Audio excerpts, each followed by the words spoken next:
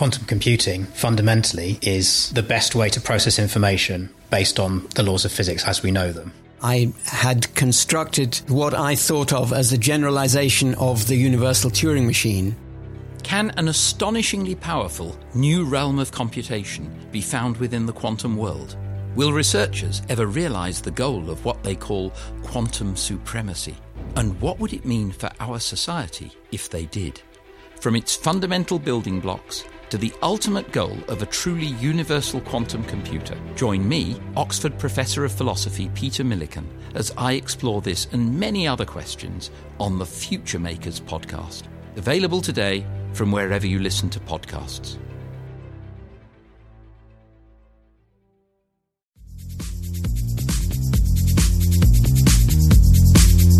You're listening to the Future Tech Health Podcast with Richard Jacobs. Until I reached age 40, I never realized the obvious, that we all have medical issues, or we at least have a family member or close relation that has, or will have them in the future. Medicine and biological systems are the final frontier. Until we've conquered death, figured out how life began, cured cancer, and understood our purpose in the universe, there's a heck of a lot to talk about when it comes to our health. Future Tech Health means I'll be covering futuristic topics that are actually already in clinical trials, or even starting to appear on shelves or by prescription, or available for your own use. We dive deep into stem cells, CRISPR-Cas9, the science of sleep, epigenetics, medical testing, cancer, ketogenic diets, stem cells, aging, regenerative medicine, and more. My goal for you, the listener, is to learn from these podcasts. You may very well learn something that may change the course of your life for the better, steer you towards a new career, or give you insight into addressing a serious medical problem. Remember, however, this podcast and its content is informational in nature only. No medical, tax, legal, financial, or psychological advice is being given. If you enjoy the podcast, please listen, subscribe, like, and share it with friends. Thank you. Hello, this is Richard Jacobs with the Future Tech Health Podcast, and I have Louis Metzger. He's the Chief Scientific Officer of Tierra Biosciences, recently renamed from Synvitrobio. Maybe possibly the rename was that this name's a lot easier to say and better. But Louis, thanks for coming. How you doing? Very well. Thanks for having me, Rich. Synvitrobio was a difficult name because people always mixed up the syllables, and it would be vitro synbio and so on. So we've rebranded as Tierra, and for a number of different reasons that I can discuss later. But we thought it was an easier to remember and sort of a cleaner name. Yeah, no, it makes sense. Yeah. Well, tell me about Tierra. What's the premise of the company? So historically, many chemicals and enzymes that are used for various biotechnology purposes, whether it be insecticides in agriculture tech, ag tech, or even drug-like molecules that are natural products that are used in biopharma. They've often been produced by expressing them in host organisms, or more specifically, expressing enzymes that catalyze the production of useful or interesting chemical products. And they've been done in cells. So yeast, E. coli are common host organisms, some types of plant cells, isolated human cells, and so forth. But one limitation of that sort of bioproduction, and especially the prospecting for new biochemistry, is that when you make a compound in an E. coli or yeast cell, or the enzymes that catalyze the production of that compound, and those enzymes or that compound are toxic to the host cell, it dies, or it finds a way not to produce the enzymes that you want it to produce, and thus you don't find what you're looking for. And so cells really regulate themselves quite well because they've evolved to do that. And it puts a limitation on what types of proteins one can express and what type of chemicals one can find in host systems that we're used to working with, living organisms that produce what we want them to. And so Tierra Biosciences is really founded on the basis of grinding up cells, preserving the biochemistry that those cells do, specifically those cells' ability to take DNA and make a message from it, which is RNA, and then take that RNA and produce proteins. Proteins can be products of their own that are used for specific purposes, or they can be proteins that are also enzymes. So enzymes are proteins that catalyze chemistry. We find that our thesis is that we can express proteins in these cell-free systems that are derived from living cells, but are not in fact living. And we can uncover proteins and products of enzymatic biosynthetic pathways that would normally be toxic to the host. So what we're really doing is we're trying to uncover this chemical dark matter, as it were, that is encoded by the genomes of all the organisms in nature, but that humans haven't been able to easily produce or access in host cells because of toxicity to the cell. So in a nutshell, that's what we're aiming to do. And that's what we think and have some evidence is a unique role for this cell-free expression technology. Well, I was reading some of the notes. This would be a funny example, but if you had a whole bunch of cells, could you process them and extract like the ribosomes and make like ribosome juice or something, or mitochondria juice, where you had, you extracted just the mitochondria from, several million cells and put them all together and see what you saw, or, the ribosomes. And are you able to isolate, for instance, specific organelles from a population of cells or other features intact? Yes, we definitely are. And the process for doing that, for isolating organelles, is nothing that we invented. It's been done for many years for different types of organelles and different types of cells. And we've found isolation of specific organelles quite useful. And for instance, one can isolate bacterial ribosomes in case those are limiting in, say, a bacterial cell-free system. And for eukaryotic cell types that we're interested in, we certainly can isolate quantities of subcellular organelles that have useful properties in these cell-free systems. And one can imagine what those might be, especially from an energy regeneration standpoint. I have a weird question. Have we ever tried to isolate parts of a cell and see if they, quote unquote, live, if we can sustain them, feed them, and keep them going? Has anyone tried to do that? Well, in essence, that is what we do. It's a bit different if you compare that process for, say, bacteria versus eukaryotic cells. Given the higher level of complexity of eukaryotic cells. But if you start with the bacterial lysate and think about what it's doing, it has everything it needs in the cytosol to do transcription of DNA and then translation of DNA with the ribosomes, and then chaperones to help the folding of proteins and the various cofactors that you need to power the biosynthetic pathways to do all of this. So we basically preserve the ability to convert DNA to protein.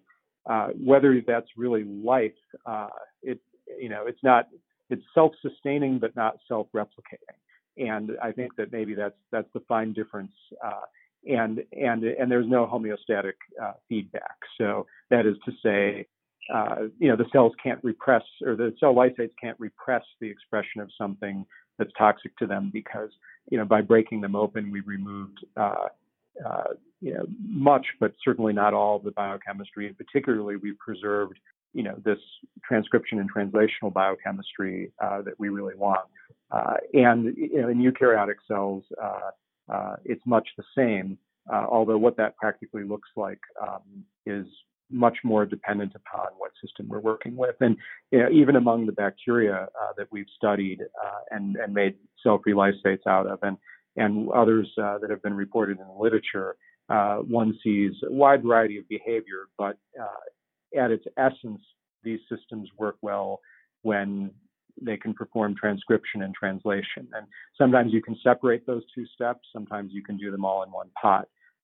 But it's almost alive, but not quite, I guess, is how I think about it. So what are some of the things you're trying to elucidate by, by, I guess, isolating certain parts of, bacterial cells? So we're really trying to make things that a bacterium or a eukaryotic cell would not want to make if it was fully self-regulating, if it was alive.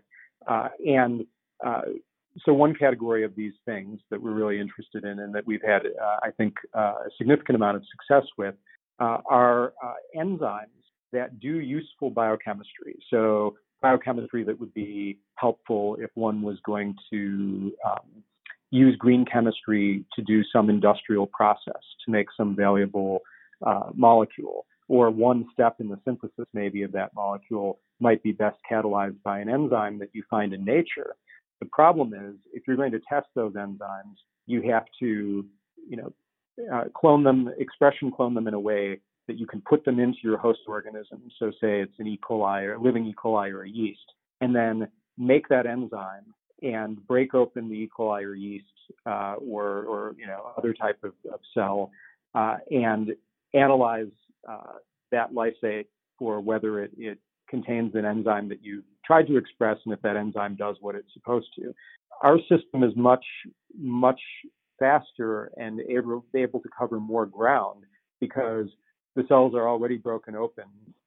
We just use lysates, but they can allow us to quickly put in genes in expression cassettes and ask, can we make a gene that might have an industrial use, a gene product that might have an industrial use, and can we make many variants of that? So we can print these open reactions and ask very quickly, from this panel of genes that putatively encode an enzyme that does something useful, which of those variants of that enzyme express, and then we can test, or our clients can test those produced enzymes for the ability to catalyze some very particular and useful chemistry. And the key point, I think, is that we've been able to express enzymes that are really toxic to most host cells. And with these cell-free systems, we can express them. They catalyze the chemistry that one would expect them to. And this is a really powerful discovery tool for these types of enzymes. So that's one application. Another application that we're excited about is that if you think about how you could quickly test different panels of enzymes, ability to catalyze, for instance, a small molecule that might be of biotherapeutic usefulness, certain types of natural products, for instance, that nature via enzymes can catalyze the formation of very easily, but humans working in a fume hood have much more difficulty making. And so these are often molecules with handedness and shape. So we think that our pathway our platform is really well set up to querying whether these biosynthetic clusters make what we're interested in, because since these are open systems, the molecular biology is much easier than, say, expressing a series of genes all together in a living cell.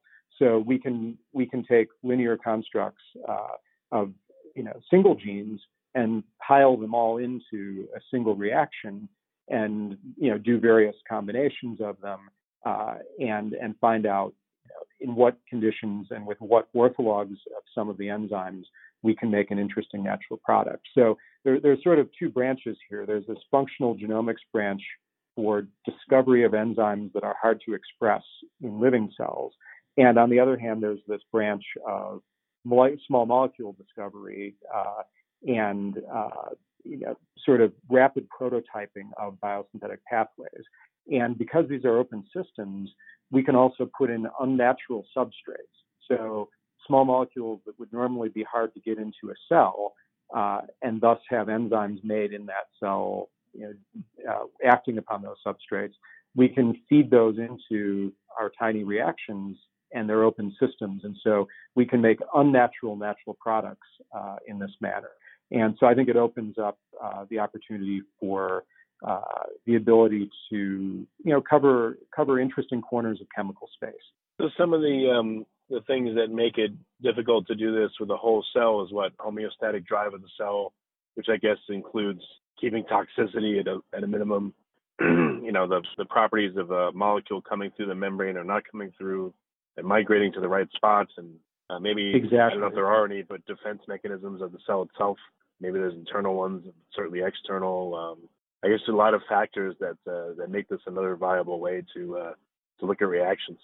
Precisely, and I think it's a useful. The platform is a useful tool to add to the many tools that the whole field of biological engineering or synthetic biology, whichever one wants to call it, has built. So I think that it is an additional tool that is complementary to the really beautiful work being done by companies such as Zymergen and Ginkgo and Amyris and Hexagon Bio, Lodo Therapeutics, and others to really start prospecting in essentially the genome of the world of like all sequenced organisms for useful biosynthetic pathways that allow us to make chemicals in a way that humans in the fume hood can't make. And I think we're going to discover many, many useful things, using these sorts of platforms. And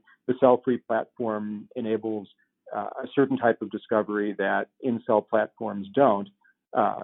Cellular platforms, of course, are much more scalable immediately if one wants to say, okay, we have a cell that produces something that we want because we've expression cloned a whole pathway into it.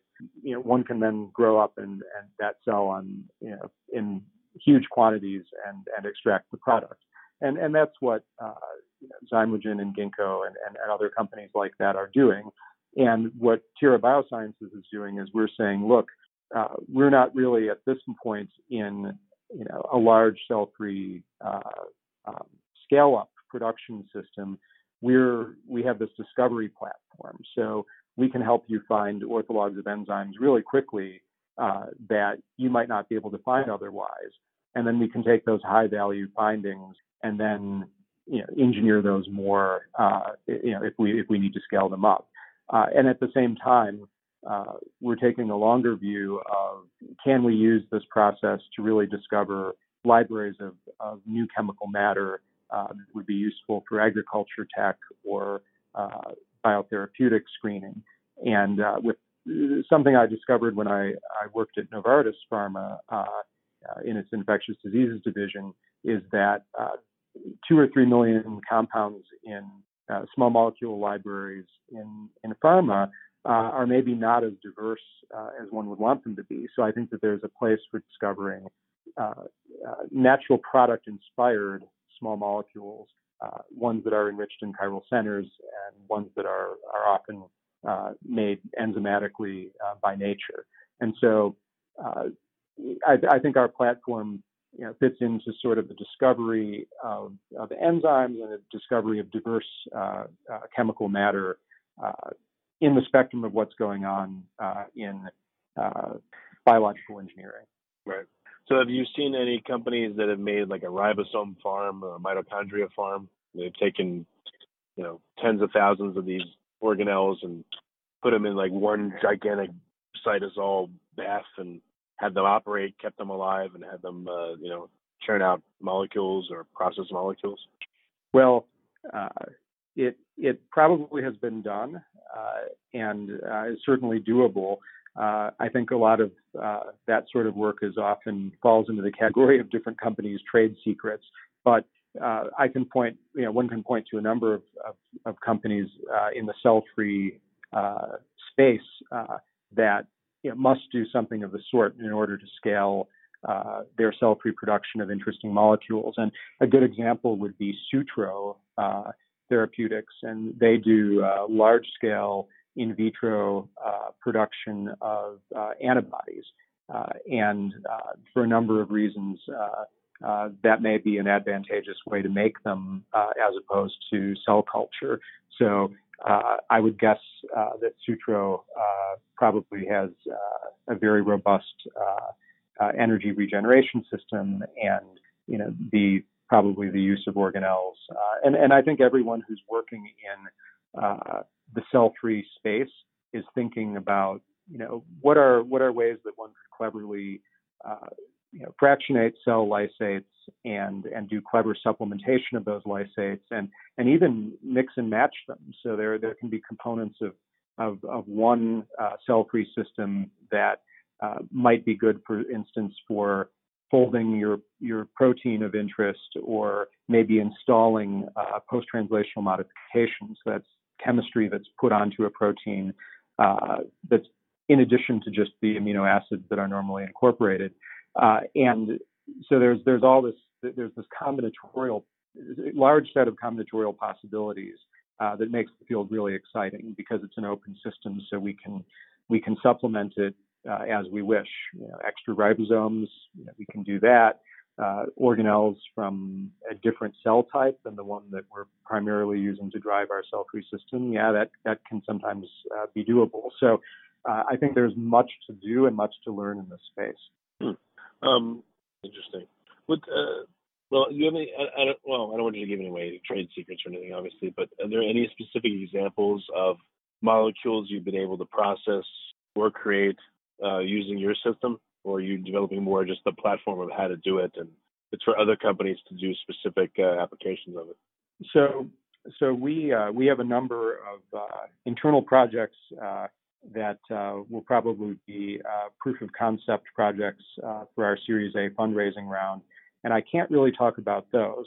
However, the company for some years now has done a number of contracts and grant work for federal agencies and for NGOs and so forth. And I think one example that I can give that's not public yet, but we will be publicly reporting it because we're required to as a condition of the grant, is that we're doing some work with the Bill and Melinda Gates Foundation in the enzymatic synthesis of a natural product that's used in the treatment of malaria. And in particular, there's one enzyme, there's a cytochrome P450 that is key to catalyzing the production of this molecule, but it has never been reported to be expressed in, for instance, E. coli. And one reason that we found out that is because it's so toxic to E. coli that the E. coli put in stop codons in the open reading frame. This protein is so toxic that you can't even expression clone it. But we've been able to make variants of this protein, and it's a plant protein, in some of our different cell-free systems, and show that it can be produced at high levels, and it has the expected activity. And we think this is pretty exciting because it's an enzyme that I think people have wanted to work with historically and have not been able to, probably because of its toxicity to many hosts. But the other thing that's neat about it is, as a cytochrome P450, it has a heme group that has to be installed.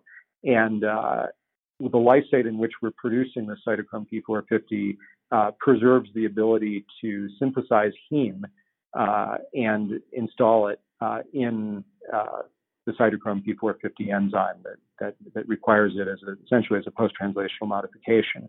So this is really exciting. And in fact, when we express this protein, which ends up having a reddish color, as many cytochrome P450s do, one can watch the cell-free reaction go from sort of a clear or light yellow color, which most of our systems are, to increasingly pinkish orange as it makes more and more of the cytochrome P450. So it's so we can spectrophotometrically follow the production of that one anyway. And so that's the sort of thing that really excites us.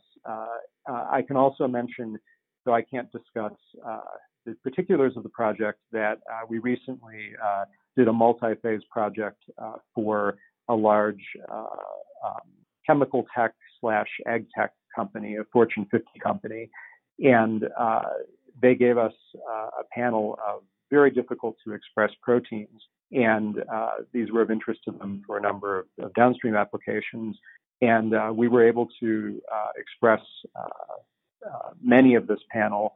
And unbeknownst to us, a number of other companies were asked to express the similar collection of this, difficult to express proteins. And ours was by far and away the most productive system. So we had the most proteins that had the correct function in the analysis of our client. So we're really excited about that. And it gives us confidence that we can uncover things that are difficult to express in cells by doing them with these cell-free systems. So that was more of a functional genomics application. But the details of that, I'm obliged to keep under wraps. Right. But it's exciting. I've heard of organ on a chip systems and even interlinking certain organs on chips. What about an organelle on a chip system? Has anyone conceived of that, where you take certain cellular functions and try to, recreate them on a chip and maybe interlink one or two of them or three of them and see if you can use that as a proxy for generating, or at least seeing what happens and why certain compounds can't be made by the cell or can be made by the cell? So this is a really good question. And again, these sorts of things have been done by a number of groups in academia and industry historically, maybe not explicitly thinking of recreating the entirety of a cellular function on a chip, but more from the perspective of building a really complex biochemical assay on a chip, which inevitably involves the assembly of protein, complex protein complexes to do specific biochemistry for screening purposes. And one sort of example of this use that comes to mind is there's been a number of good works over the years on producing protein arrays on chips. And so, if, for instance, you wanted to produce every variant of, say, a human drug target for which there were many variants, and the biochemical differences in these variants affected how that drug target, say, bound a drug-like molecule that was known to bind to it and affect its function. One way to do this is print DNA on a chip and then use in vitro transcription translation reactions to produce the proteins that DNA encodes all in one well, and then wash away, conjugate that protein to the chip surface in some way or another. And there's many options for doing so. Wash away the in vitro, the cell-free transcription translation reaction, and now you have your protein or protein complex variant on a chip. And so certainly, one could elaborate upon that even further and make very complex, proteinaceous local environments, in a chip conjugated way. And certainly that's another use of our technology that we're pursuing, because I mentioned that we have a number of internal proof of concept projects. Some of those are in the area of biotherapeutic discovery, or at least identification of classes of chemical matter that can be made enzymatically but are hard to make in the fume hood. And if we're going to make panels of small molecules, it's also helpful to make panels of targets against which to test those small molecules binding, or if they're enzymes inhibition. And so in vitro transcription translation reactions are really ideal for making targets on a chip. And so you put your finger on another application that we've piloted and we're really excited about, because it's directly useful to us in our proof of concept studies.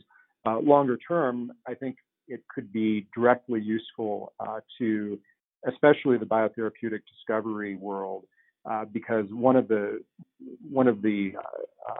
difficult parts of an early discovery pipeline in any sort of therapeutic discovery is the in vitro treatment of the target. So if you're screening a library of small molecules, or if you're panning for an antibody against a particular target, you need to have a version of that target or versions of that target that behave well in your assay or are amenable to downstream characterization. And traditionally, proteins have been expressed, and I did quite a bit of work in protein expression when I was at Novartis, making these drug targets in a way that they were well behaved. But again, you have to expression clone them in living cells, grow up those cells, slice them, isolate and characterize your protein target of interest. We think that we can cover a lot more ground testing many, many constructs of valuable targets using cell-free transcription translation. And again, this has been done historically, in some quarters, but it's perhaps not as mainstream as one would imagine.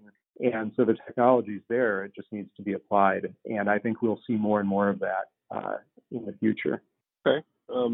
Any surprises in doing this processing of cells? Have you looked at, for instance, the prevalence of certain compounds that are supposed to be within, a particular type of bacterial cell, and seen any outliers, or have you seen any compounds that you didn't know were there?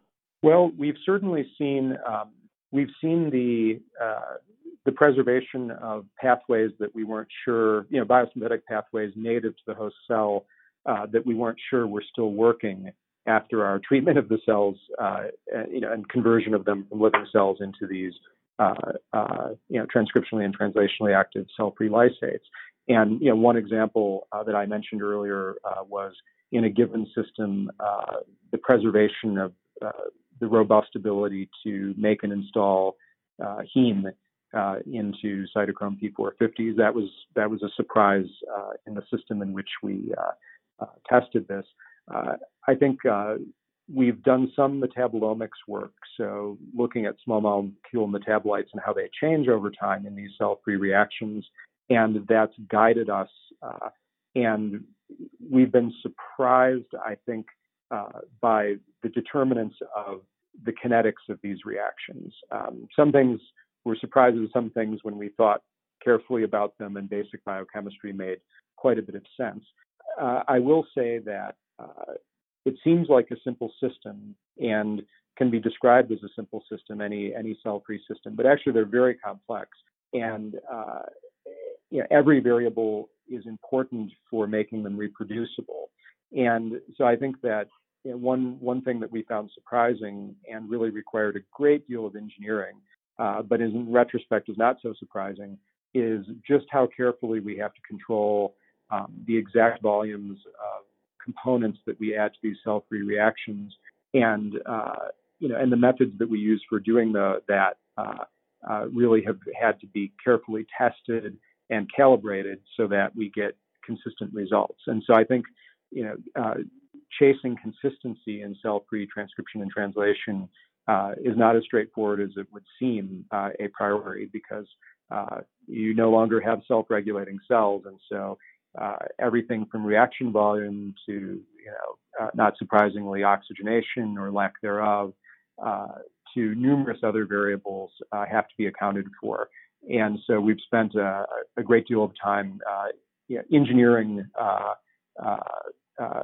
consistency in our cell-free transcription and translation work. And it's not a finished process, but it's getting more and more robust with less variance from run to run that we do when we express test proteins. So I'd say the engineering aspect and the automation and the data handling aspects have also been maybe not surprises, but definitely something that have required as much investment as we had suspected, and probably now even more. Okay. Well, very good. What do you expect may happen? What are some milestones for the company and for you over the next year or two? So we have a number of different milestones in different categories. So we have a functional genomics arm or cluster of projects in the functional genomics space, and this is the discovery of useful enzymes. And we have some contracts with large chemical tech and ag tech companies for which we've provided deliverables, but we're continuing on to negotiate next phases of those contracts. And of course, on others, we're waiting back to hear how our system worked in their hands, and did the enzymes that we produced, were they functional or interesting? And so I think as we get more and more of those data, we'll have an interesting case to make about our platform as a valuable functional genomics platform. And I think that might look like continued and expanded partnerships with the people with whom we're already working, and probably some other collaborations that are in discussion now. At the same time, our purely in-house set of proof of concept projects are ongoing, and we'd like to have a very clear readout on one of our key small molecule discovery proof of concept projects this autumn. And so we'd like to end 2019 with a clear proof of concept or two built around using our system to discover difficult to synthesize natural products, small molecules on one hand. On the other hand, have shown traction in the functional genomics space, helping to turbocharge collaborators and customers' functional genomics hunting, as it were. And so those are the two things that we'd like to see come to a point by the end of the year where we can, early next year, say, look, we have these proof of concepts now. What do we want to get into big joint research agreements with partners? Do we want to raise a Series A based on internal data? We'll see what the data and what the timing suggests we should do. So it's nice to have a number of different options. And in addition to that, we have a number of grants and contracts with government and non-government agencies, and those provide revenue, and then our delivery on those helps us build the case for moving more and more towards building our own molecules in-house, our own molecular libraries, and partnering with private sector collaborators. Okay, very good. And what's the best way for folks to get in touch or to ask questions? So they're welcome to visit our website, tirabiosciences.com. Certainly, they're welcome to reach out to Zach Sun, the CEO and founder of the company. He's reachable through the website and on LinkedIn. And certainly, listeners are welcome to contact me via our website, via LinkedIn. My email is Louis, Louis, at tirabiosciences.com, and certainly welcome inquiries and questions. Okay, very good. Well, Louis, thank you for coming on the podcast. I appreciate it. Yeah, thank you, Rich. Really appreciate it. Nice talking with you.